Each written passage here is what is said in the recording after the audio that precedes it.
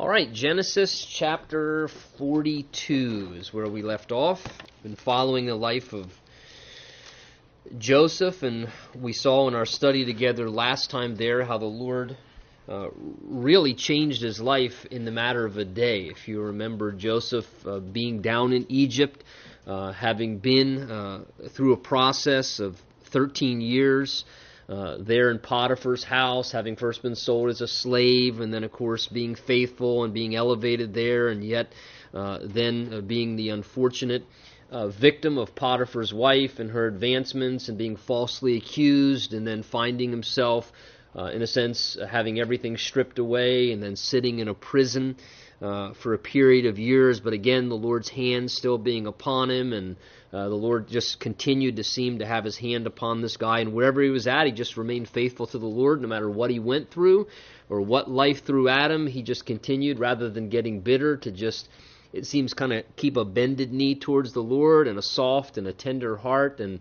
again, as we've seen many times with Joseph's life, how he just really removes the excuses that so often that many of us are very prone to make in regards to things in our own lives, because here's this guy that's been through so much, again, doesn't have a copy of the Scriptures like you and I are blessed to have, doesn't have the indwelling of the Spirit of God that you and I have, doesn't have Christian accountability and fellowship and all these things. He's been through so much and yet remained faithful to God, and God blessed him. God's hand remained upon his life, and as we saw, after sitting in prison for a number of years, being forgotten after he interpreted the dreams faithfully for the butler and the baker, remember, then Pharaoh has a dream.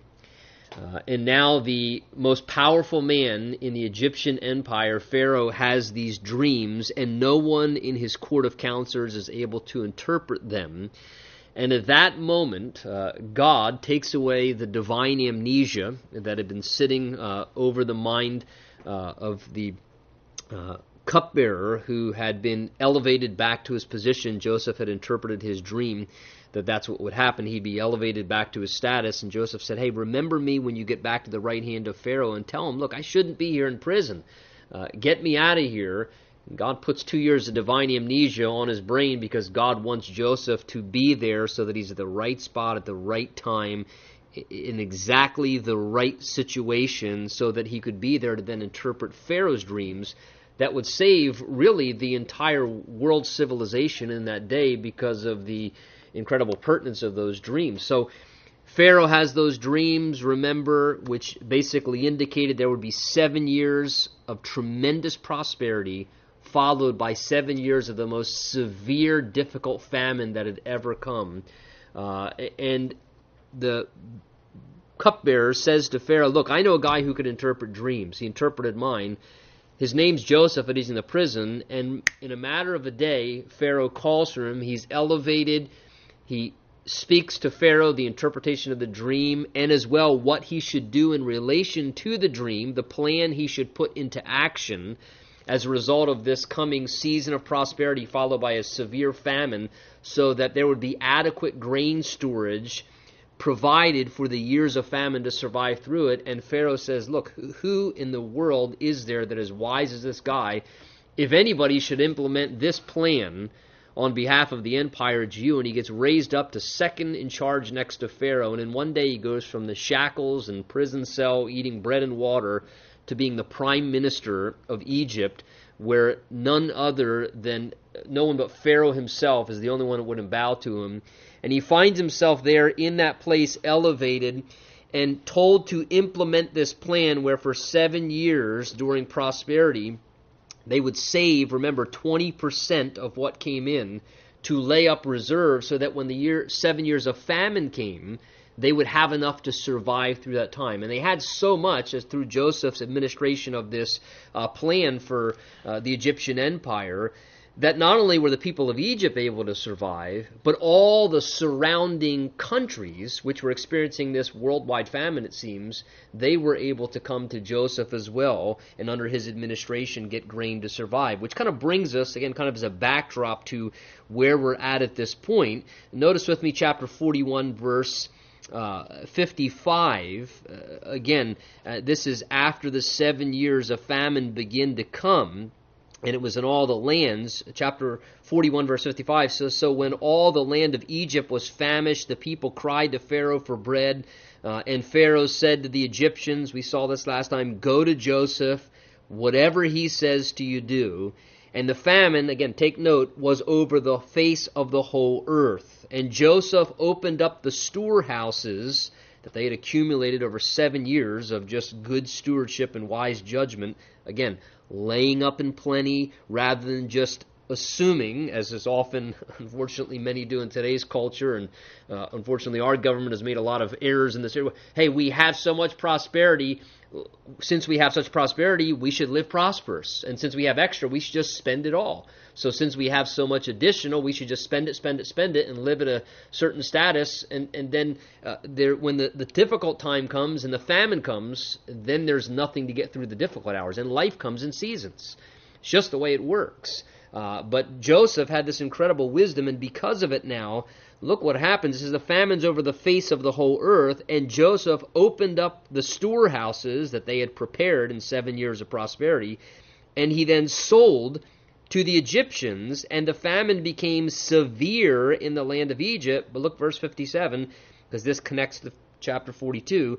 "So all countries came to Joseph in Egypt to buy grain, because the famine was severe in all lands." So not only did they have enough to supply the Egyptian empire, but the other countries, as we'll see, Canaan, where Joseph's family was, Jacob and his other brothers, hundreds of miles away, other countries like that were going to Egypt and being sustained by the incredible grain storage that was there as well. Which brings us now to chapter 42, and for a moment we turn away from Joseph and we go back now to what's happening with Joseph's family.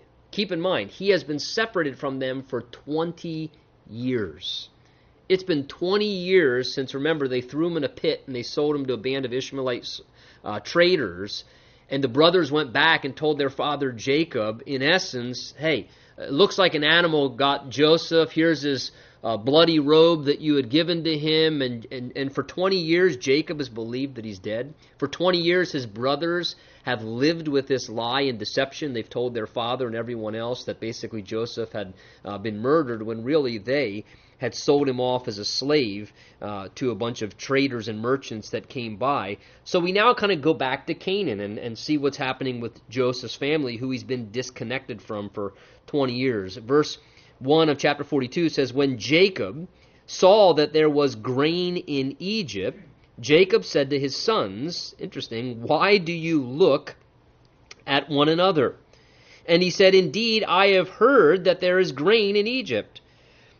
Go down to that place and buy for us there, that we may live and not die." Now, we know that Jacob, like his fathers before him, Isaac and Abraham, predominantly they were herdsmen and they took care of animals. And we know that Jacob was a very wealthy man. We've seen that in prior chapters. But it does not matter how much wealth that you have, if there's no food, that doesn't really do a whole lot. You can't eat your gold and silver and so forth. And so they're recognizing, as starvation is beginning to set in, the drought, the famine and so forth that was severe in the land where they're in, that they're beginning to struggle, and it seems that impending starvation is coming upon their family, and no doubt their entire sort of entourage. Remember, they had household servants and so forth. So Jacob, feeling the pressure of circumstances and this famine, is at this point triggered to then encourage his sons, in essence, to take the lead and instruct his sons. Look, what are you standing around staring at each other for? We need food. I've heard there's grain down in Egypt. Go down to Egypt and go get food for us. Interesting that it says Jacob said to his sons, hearing that there had been grain in Egypt, chapter 42, verse 1, he says, why do you look at one another? In other words, for some reason, and we're not told why, for some reason they were delaying. They were aware, the family was, that there was grain in Egypt, but for some reason, instead of doing anything about it, there were apparently excuses and justifications and reasons that everybody was looking at everybody else, but nobody was stepping up and doing what needed to be done. Much like you and I a lot of times. There are many times in our lives where there's kind of a general understanding among a group of people, or maybe a general understanding among a family because of circumstantial things that are happening or situations that we find ourselves in. And the answer is really evident, if you understand what I mean. It's very obvious what needs to happen. It's very evident what needs to be done. There's a problem that needs to be resolved here. There's something that needs to be taken care of, or a course of action that it's clear that we need to take, but nobody's willing to take the course of action. And everybody instead kind of stands around and in hesitancy stares at one another, almost sometimes maybe thinking, well, isn't that your job? I mean, shouldn't you take care of that? Or, I mean, certainly I'm not going to do that. I mean, and everyone's kind of just standing around staring at each other instead of acting upon what needs to be done. It reminds me of probably what took place in John chapter 13, where Jesus ends up washing the disciples' feet. They're eating in the upper room. It was customary and cultural that the lowest ranking slave, or the person of lowest status in a home, should wash feet at a meal. It was cultural, something that was always done. But they're sitting around, and probably, no doubt, everyone is staring at one another and realizing, where's the foot washer? I mean, don't they have a slave in this joint? I mean, what? This is a nice upper room, and we got this nice meal, but nobody's washing our feet, can't they? I mean, all of us have. I mean, there's a bunch of dirty feet in this room. And everybody could see the dirty feet, but nobody wanted to do what was necessary to serve to take care of the situation or take care of the problem. Until eventually, no doubt, Jesus, he doesn't say anything. Jesus just gets up. He doesn't say, no, watch, I'm good. Jesus just gets up because he sees the need and he realizes no one else is doing anything about it, and Jesus gets up and he begins to demonstrate by example how to address a need when it's obvious. And I kind of see a similar thing here. Here's the sons of Joseph, and they're standing around. And again, we could speculate, is it because maybe they're afraid if they go to Egypt, they may bump into their brother because they think he's down there, and so because they sold to a band of traders that were on their way to Egypt, and maybe every time they heard the word Egypt, they just felt so guilty in their conscience they couldn't even bear to think about it. And sometimes when we have a guilty conscience, just the thought of certain things or certain places, again, we could speculate again and again why they wouldn't go. The simple thing is this: it was evident what they should do, and they just needed to get up and do it. And there are times in our lives where by evaluation it becomes real clear. In this situation, they were starving, there was food in Egypt, they needed to go to Egypt and buy food.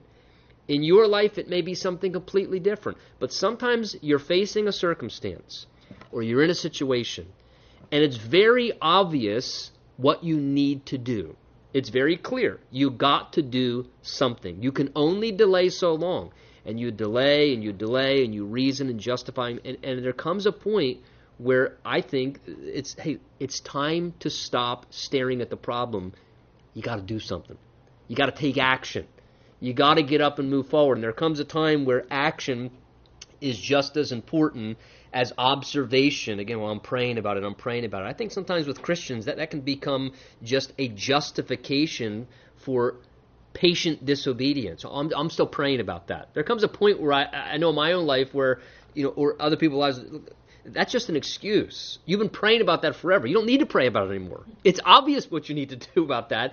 You just need to do something. Stop staring at it and praying about it and move forward and do what's very obvious that God says needs to be done according to his word, or what the circumstances are clearly pointing to. So he says, look, get up. He says, go down to Egypt and buy for us, that we might live, verse 2, and not die. So Joseph's 10 brothers, it says, went down to buy grain in Egypt. Notice, but Jacob did not send Joseph's brother Benjamin. Remember, he was the youngest of the 12 sons, and he was the only true brother to Joseph. They had the same mother, remember. Rachel was their mother. It says, Jacob would not send his brother Benjamin with the other brothers, for he said, lest some calamity befall him. Again, in the same way, remember that Joseph was like this treasured, precious son to Jacob. It seems that Benjamin, after Joseph disappeared out of the family, kind of took that same status a little bit. Again, he's the baby in the family. He's the only now remaining son, in Jacob's estimation, of this favored wife. Remember, Rachel was the favored wife. That was the true love of Jacob, who he always wanted to be married to before everything happened with Leah and so forth with Laban. So Benjamin's got this special place, and he says, look, I already lost Joseph. And that was my one connection. I am not going to lose Benjamin, so you boys go, but I am not sending him. Your youngest brother is staying at home with me. The baby's staying at the house, he says. And the sons of Israel, verse 5, went out to buy grain among those who journeyed, for the famine was in the land of Canaan. And now Joseph was governor over the land, and it was he who sold to all the people of the land. And Joseph's brothers came, take notice of this, and bowed down before him with their faces to the earth. Sound familiar? Remember back in chapter 37, the dreams that God gave Joseph as a young man when he was 17, and God's call began to come upon his life, and God began to give to him. Remember those dreams? He had those 2 dreams which were symbolic of his actual family members bowing down before him at some point in their life, and his brothers, remember, hated him for that. What are you talking about, you little punk? You think we're going to bow down to you someday? Are you kidding me? We think we're actually going to bow down to you as our younger brother? Don't you understand how culture works? You know, the older get the respect. You think we're going to bow down to you and serve you someday and actually give allegiance to you? And again, Joseph didn't fully understand what those dreams meant. His brothers didn't understand what those dreams meant. But look, 20 years later, what's happening? God's fulfilling those dreams. It took 20 years. But God's word, when it's spoken, will come to pass. What God says will come to pass. It may not come to pass in our time frame, but God will always bring his word to pass. And now circumstantially, look, these dreams are literally being fulfilled and coming true. As his brothers show up, look at verse 7, it says, Joseph saw his brothers and recognized them. Can you imagine what that was like after 20 years? There's different people coming before Joseph, making transactions on behalf of their country and territory. And now here come these 10 men from the land of Canaan, and it's been 20 years. Again, Joseph was 17, he's now 37. His older brothers were probably somewhere maybe, say between their 20s and 40s. So now these men are between their 40s and 60s. And Joseph, after 20 years now, sees these brothers. And he recognizes them as they show up. And it says he recognized them, but acted as a stranger to them and spoke roughly to them. And he said to them, where do you come from? Now we know from later down in the chapter he's using an interpreter. He's not speaking to them in the Hebrew language. He's using an interpreter, speaking to them in Egyptian, because he's going to gradually reveal himself to them. And at this point, they don't recognize him. Again, keep in mind, it's been 20 years. This guy was 17 years old. He's now 37. He's in complete Egyptian garb. His face is cleanly shaved, as the Egyptians would shave their faces, where Hebrews would grow facial hair. It was quite the opposite. He's using an interpreter. And on top of that, he's in a royal position as the prime minister of the nation. So they're not recognizing their 17-year-old brother at all.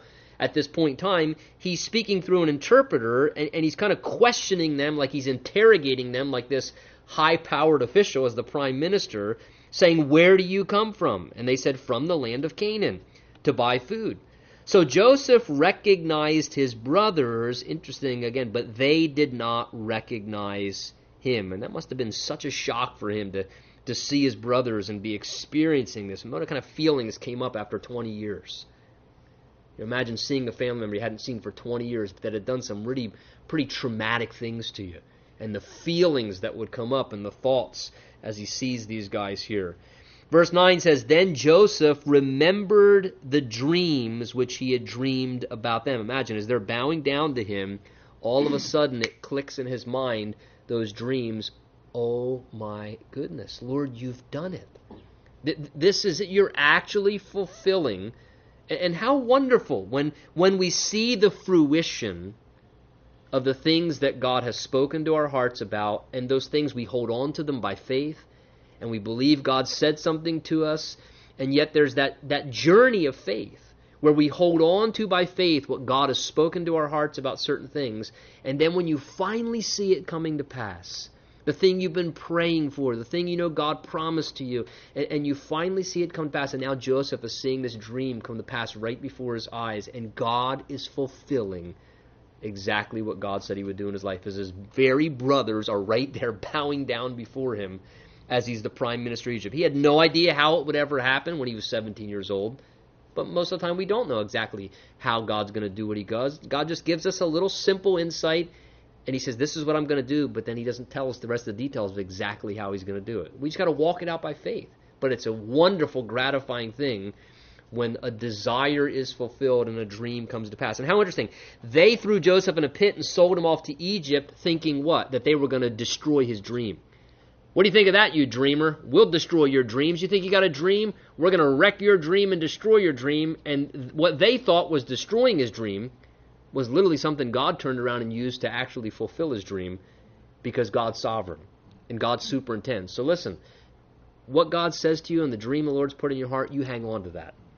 And let people do what they may. They may hurt you, mistreat you, throw you into pits, and do you wrong in every way. Listen, they can try and destroy what God intends to do in your life, and God will just use that and superintend and control and pull all the strings that he does, because he's God. And he'll use what people try and do wrong to you to ultimately bring about exactly what he plans on doing in your life. They were trying to destroy Joseph's dream, and what they did actually contributed ultimately to the very fulfillment, as they're now bowing down before him. They don't realize it's him yet, but he knows it's them. Verse 9 says, Joseph remembered the dream that he dreamed, and he said to them, look at this, you are spies. You have come to see the nakedness of our land. And they said, no, my lord, but your servants have come to buy food. We're not spies. We just come to buy food from Canaan.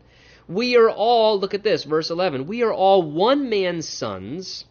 We are honest men. Boy, that's a stretch. We're honest men. They don't know who they're talking to, imagine.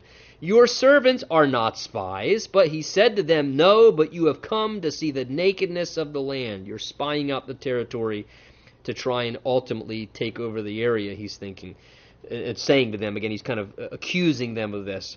Verse 13, and they said, your servants, and imagine this, your servants are 12 brothers, the sons of one man in the land of Canaan, and in fact, the youngest, Benjamin, that's true, is with our father today, and one is no more, referring to Joseph.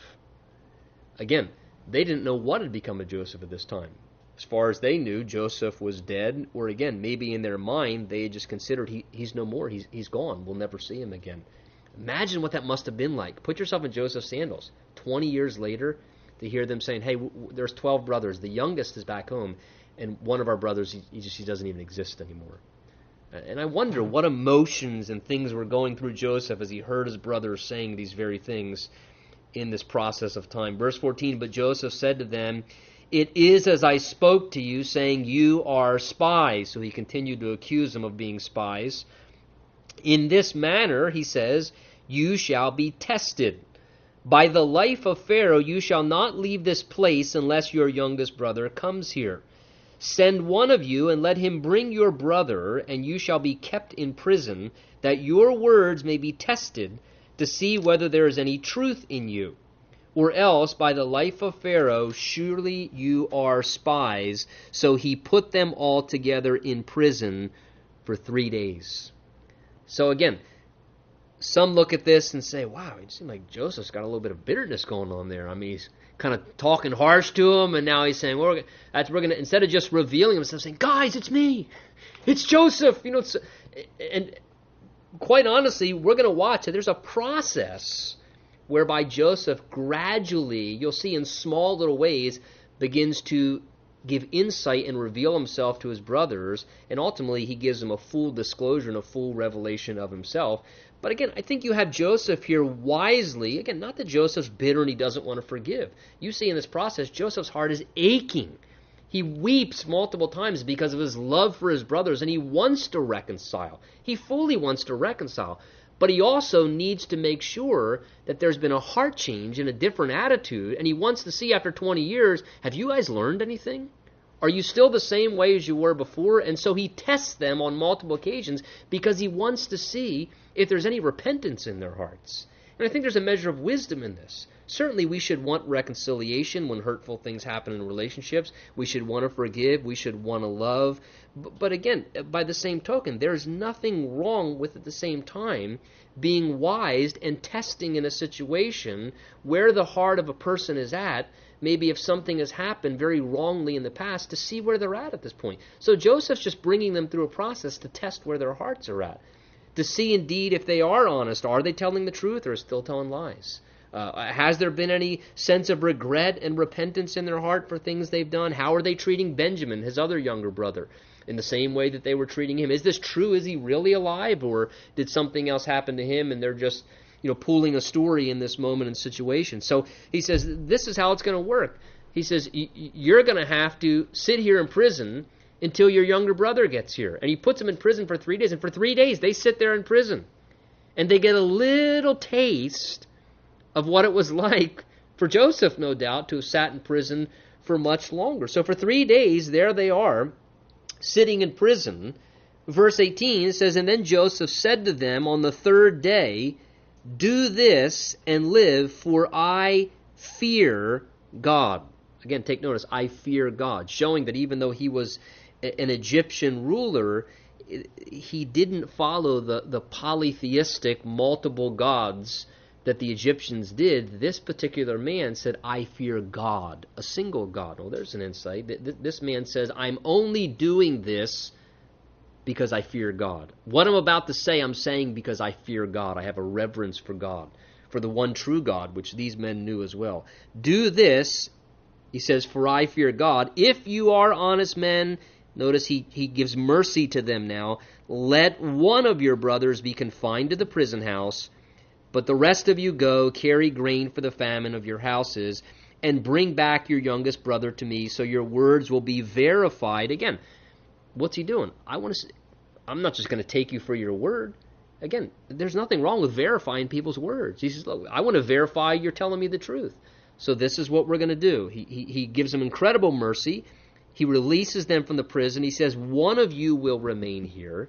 The rest of you take grain as you came for to feed your families.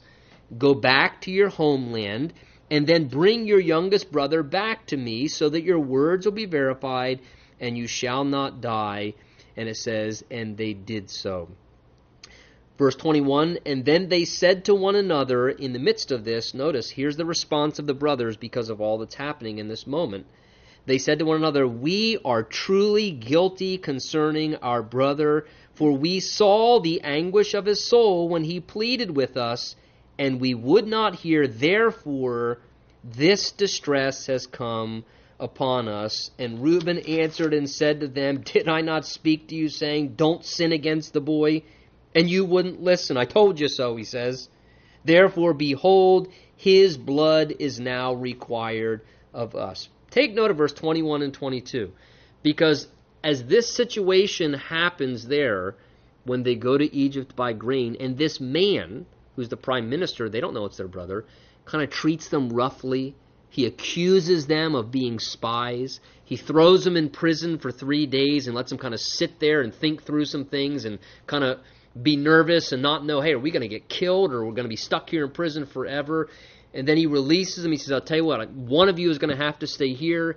The rest of you go home, bring food back, and you bring back your youngest brother, or you're never going to get your other brother here back, as an exchange, kind of as a captive. And as all these things are happening, these kind of misfortunes and some of this trouble, look what happens in verse 21 and 22.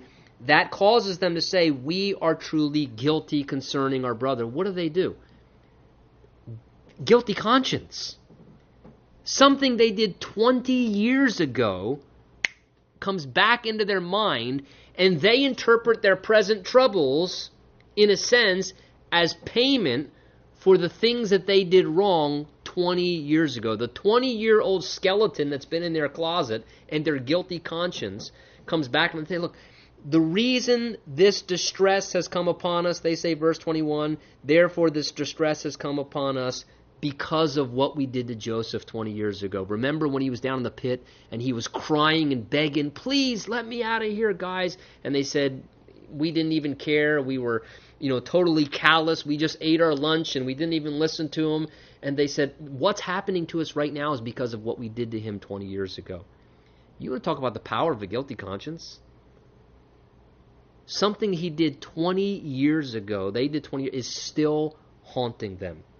Guilt, is it not, is a powerful force in a human being's life. And a guilty conscience is something that has incredible sway. One man said before, a guilty conscience sees every trouble as sin's penalty. A guilty conscience sees every trouble as sin's penalty. And if there's something that we've done that we have a guilty conscience over, and it has never been forgiven and washed in the blood of Jesus Christ, and that guilt taken away, which only Jesus can do, it is amazing how powerful and effective a guilty conscience can be to torment a person. Something from 20 years ago, it's still haunting them. And their present trouble, just because they have trouble, they think this is directly because of what we did 20 years ago. And if you're here tonight and you're still struggling with a guilty conscience because you've never let Jesus take the guilt away from you, listen, it can powerfully haunt us. And whereby we have a trouble or problem, we think this is always because of that. It's always because of that, what I did 10 years ago, what I did 5 years ago, what I did 20 years ago. That's why it is the most wonderful thing in the world to come into a genuine relationship with Jesus Christ, because only Jesus can take guilt away. And there is nothing more healthy and wonderful for the emotional and mental state of a human being than to know their guilt has been taken away. Nothing more wonderful than to know, hey, yes, I did that, but I'm free. I'm clean. Because guilt is destructive, man. It has a power. And these brothers, man, how sad here. 20 years they've been carrying this, and they're still bringing it up, still interpreting what's going on in their life as a punishment because of what they did of Joseph. And imagine Joseph hearing them say this out loud. They're talking about this, and they have no idea this is Joseph. Hey, this is because of what we did to Joey, 20 years ago. And he's listening to all this go on. Verse 23 says, they did not know that Joseph, notice, understood them. So they are not even aware he's understanding what they're saying as he's listening. For again, he spoke to them, there we see, through an interpreter. Which, interesting, goes to show, even in this ancient day, there were various language, remember, because of the Tower of the Babel, and already there apparently were people who were serving occupationally as interpreters. This interpreter was serving for Joseph, who was communicating in Egyptian, and his brothers who were communicating in Hebrew, and in that day they had interpreters already helping with language barriers. Verse 24, and Joseph turned himself away from them and wept. Again, he's overwhelmed with emotion as he sees his brothers under the duress of this grief, and he wants to embrace them, he wants to reveal himself, and he's just overcome with emotion. It says he went away and wept. And then he returned to them again, once he composed himself, and talked with them, and he took Simeon from them and bound him before their eyes, and Joseph gave a command to fill their sacks with grain, to restore, notice, every man's money to his sack, and to give them provisions for the journey. Thus he did for them. Again, notice the graciousness of Joseph. He doesn't have to do this, but Joseph says, you know what, give them grain, and you know what, put all their money back in their sack. I know they came to buy it, but the purchase price they gave, put all the money back in their sacks, send them home, not only with grain, he tells the servants, but put all the money back into their sacks. What's he doing? He's being gracious to them. Do they deserve his grace? Do they deserve his kindness? No, but what's Joseph a type of? Joseph's a type of Jesus. Again, we're going to see Joseph wept. John 11 says Jesus wept. Jesus wept because he cares about the state of our soul. And Jesus, does he not? He doesn't only just forgive us, but he blesses us, and he's gracious to us in our most undeserving condition, and he restores things in our life that, really we don't deserve to have restored. And here Joseph is being kind to his brothers, and again, he's gradually revealing himself to his brothers. And isn't that what Jesus does? I know in my life, it was kind of a gradual process where the Lord began to draw me, and I didn't recognize it at first, like Joseph's brothers. And little by little, Jesus was drawing me in. And he was drawing me in, and he was showing me little things about himself until that day of my salvation when he revealed himself to me in the clearest sense. But again, we kind of have this same thing going on here. So he keeps Simeon, sends them away with their grain and their money restored to their sacks.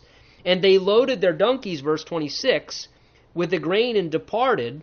But as one of them opened his sack to give his donkey feed at their encampment, he saw his money, and there it was in the mouth of his sack. So he said to his brothers, "My money has been restored. There it is, right in my sack." Look at this, verse 28. Then their hearts failed them. The idea is they were terrified. And they were afraid, saying to one another, look what they say, "What is this God has done to us?" What's going on? First they're thinking, oh my goodness, first this seemingly harsh man just accused us of being spies.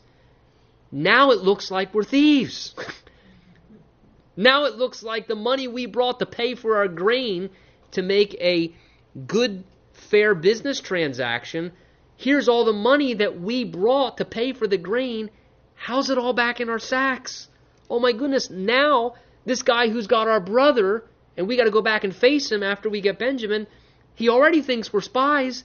Now he's going to, when we go back, be twice as angry because now we look like thieves. Now we look like we didn't pay for our grain and that we robbed him and we actually ripped him off because of our time there. So, again, interesting. You see the guilt in their conscience. They say, what has God done to us? God's getting us. Now, isn't that a strange thing? If you found all of a sudden additional money to use, say, what's God doing to me? You go, oh, God, thank you. Extra money. I found extra money. But when you got a guilty conscience, you interpret everything differently. When you're living with a guilty conscience, you always feel like God's out to get you. And even when God's trying to do good things in your life, you can't accept the good things God's doing because you're like, I know there's some trick behind this. God's got some trick up his sleeve. What's God up to now? What's he going to do to me? He's gonna pull the carpet out from under me. I know he is. And again, instead of being thankful, they're terrified. What's God doing? God's going to get us. Again, the guilty conscience. How wonderful that Jesus alone can take away a guilty conscience. It's such a miserable thing to live in guilt. Verse 29, then they went to Jacob their father in the land of Canaan and told him all that happened to them, saying, the man who is Lord in the land spoke roughly to us. And he took us for spies of the country. But we said to him, we are honest men. We're not spies. We're 12 brothers. They recount what they said. Of our father, one is no more. The youngest is with our father this day in the land of Canaan. And that man said, the Lord of the country, to us, by this I will know you're honest men. Leave one of your brothers here with me. Take food for the famine of your households and be gone. And then bring your youngest brother to me, so I shall know that you are not spies, but that you are honest men, and I will grant your brother to you, and then you may trade in the land. So they recount the story to their dad, Jacob. Look, this is what happened. And we had to leave Simeon behind. And he knows that Benjamin is here. And he said the only way that we're going to get Simeon back and that we can have continual free trade with him and his land is if we bring Benjamin back to verify to him that we're not spies, that we are honest men, and that we're telling the truth. And he's expecting us to bring Benjamin back that we might get Simeon out of prison and be able to freely trade in the land with him, which was necessary if they were going to survive, because only Egypt had grain in their economy at this time. Verse 35, then it happened as they emptied their sacks, it seems the rest of them begin to open up their sacks now, that surprisingly each man's bundle of money was in his sack. And when they and their father saw the bundles of money, they were afraid. Now they look like major crooks because everybody, it wasn't just one person, everybody's got their money restored. And Jacob their father said to them, you have bereaved me. Joseph is no more. Now Simeon is no more. And he's saying, and you're telling me you want to take Benjamin there? He's just, I've already lost Joseph. Again, these sons, the story of Jacob's sons is just, we think we have a bad. Just, what are you doing? He says, Joseph's gone. Now you've lost Simeon, and you're telling me you want to take You want to take Benjamin back with you? Verse 36, he says, all these things are against me. In other words, he's saying everything is going wrong. Everything is against me. Everything is working against me. Now, from his perspective, that was his interpretation. From God's perspective, it was actually completely opposite. Everything wasn't against him. What he didn't realize, quite honestly, everything that was happening that he felt like was against him and that was falling apart was actually something God was all working together for his ultimate good. True? God wasn't working everything against him. Everything was actually working on his behalf. It looked like everything was against him, but the truth of the matter is everything was working and contributing towards the ultimate plan of what God was doing, to bring him back into a reunion with his son Joseph, to be able to go down to the land of Goshen where they would be able to be taken care of and survive. And it's a great reminder, again, because that's his human perspective. For you and I, there are times in our lives where from your perspective and vantage point, you're going to look at all that's going on in your life and maybe some difficulties, maybe hardships, maybe even tragedies and difficult things you go through. And from your interpretation, you think, man, everything's wrong. Everything is against me. It seems like everything is falling apart and everything is against me. And the reality is, even though all those things may be happening, the truth of the matter is God may be working everything for you. And God's got a plan. And God's got a purpose. This is a Romans 8:28 thing back in the Old Testament. Romans 8:28 says, and we know that all things work together for the good to those who love God and are called according to his purpose. So things may happen that appear to be against us, and God says, but listen, God says, though the world may be against you, God is for us. It doesn't matter who's against us because God is for us. And when God is for us, he has a way to orchestrate things that look very bad and negative and to ultimately bring them all about. He just doesn't know the whole picture yet, and he doesn't see it from his perspective. So tonight, maybe it looks like everything's against you. Don't lose heart. Truth of the matter is, it may not be working against you. God may be working everything for your ultimate good. Let his plan unfold. Give him time. Watch what he's doing and know he's a good and a loving father. And don't let the emotions and the feelings and your own personal interpretation discourage you. Continue to walk by faith. He says, all these things are against me, but that wasn't necessarily true. Then Reuben spoke to his father, saying, look what he says, kill my sons if I don't bring him back to you, and put in my hands, and I will bring him back to you. And he says, no, my son shall not go down with you, for his brother is dead, and he is left alone. And if any calamity should befall him along the way in which you go, then you would bring my gray hair down with sorrow to the grave. So again, Reuben, he just pipes up and says something hasty. He said, look, you're not bringing my son. There's no way. You are not bringing Benjamin down there. I'm not going to risk his welfare. I don't care. I'm not going to lose him. Everything's already going wrong. That's the end of it. You're not sending Benjamin down. Reuben, thinking, well, I got to say something to convince Dad here, he speaks hastily, and whenever you and I speak hastily and just shoot from the hip and say, typically, we're going to regret what we say. And he speaks up, again, look at his reasoning. Look, he says, kill my two sons if I don't bring him back. Now, what would that solve for anybody? I'll tell you what, you can kill two of your grandsons if I don't bring Benjamin back to you. I mean, what kind of deal is that? But you know what it's a reminder of to me? That when somebody is wrestling with a guilty conscience, again, their interpretation is just out of whack. When somebody's dealing with guilt, which all these sons of Jacob are still dealing with, when somebody's living under guilt, they never interpret things properly. Their perspective is very fuzzy. And here, his perspective and his reasoning is just way off base. But again, it was a foolish suggestion, and Jacob just completely refutes, and he says, no, you are not taking him, and he kind of stubbornly digs his heels in and says, you're not bringing him. Well, it says, now the famine was severe in the land, so again, it got more and more difficult as time went on. We're not told how long, but Jacob has dug his heels in. You're not taking Benjamin, absolutely not.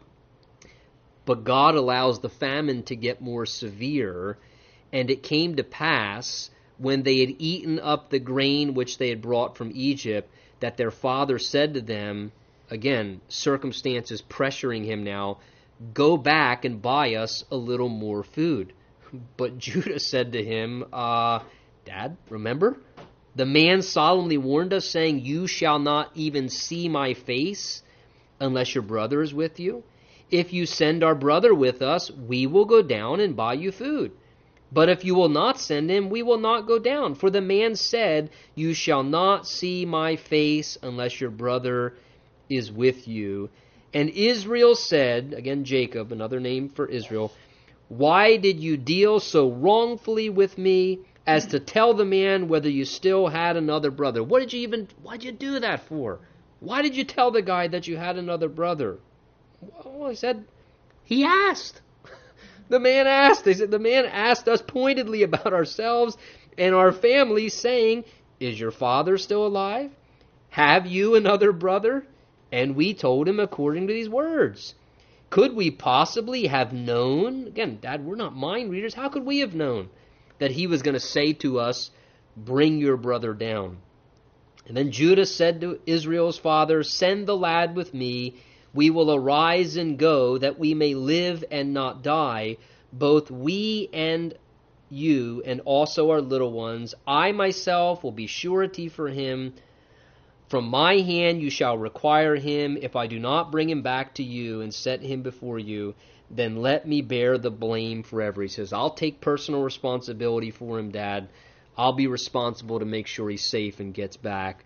For if we had not lingered, surely by now we would have returned this second time." So again, kind of the stubbornness in Jacob's heart, unfortunately, was just really creating a delay of the inevitable anyway. He says, look, if we hadn't lingered this long, Dad, quite honestly, we could have gone all the way there and back probably twice already if we hadn't lingered and delayed. And again, sometimes delaying doesn't do anything but just create more difficulty. They just kept riding it out as long as they could, and the famine got more and more and more severe, to where ultimately Jacob has to just relinquish his will to what ultimately needed to happen. It says, their father Israel said, "If it must be so, then do this. Take some of the best fruits of the land in your vessels, carry down a present for the man, a little balm, a little honey and spices and myrrh and pistachio nuts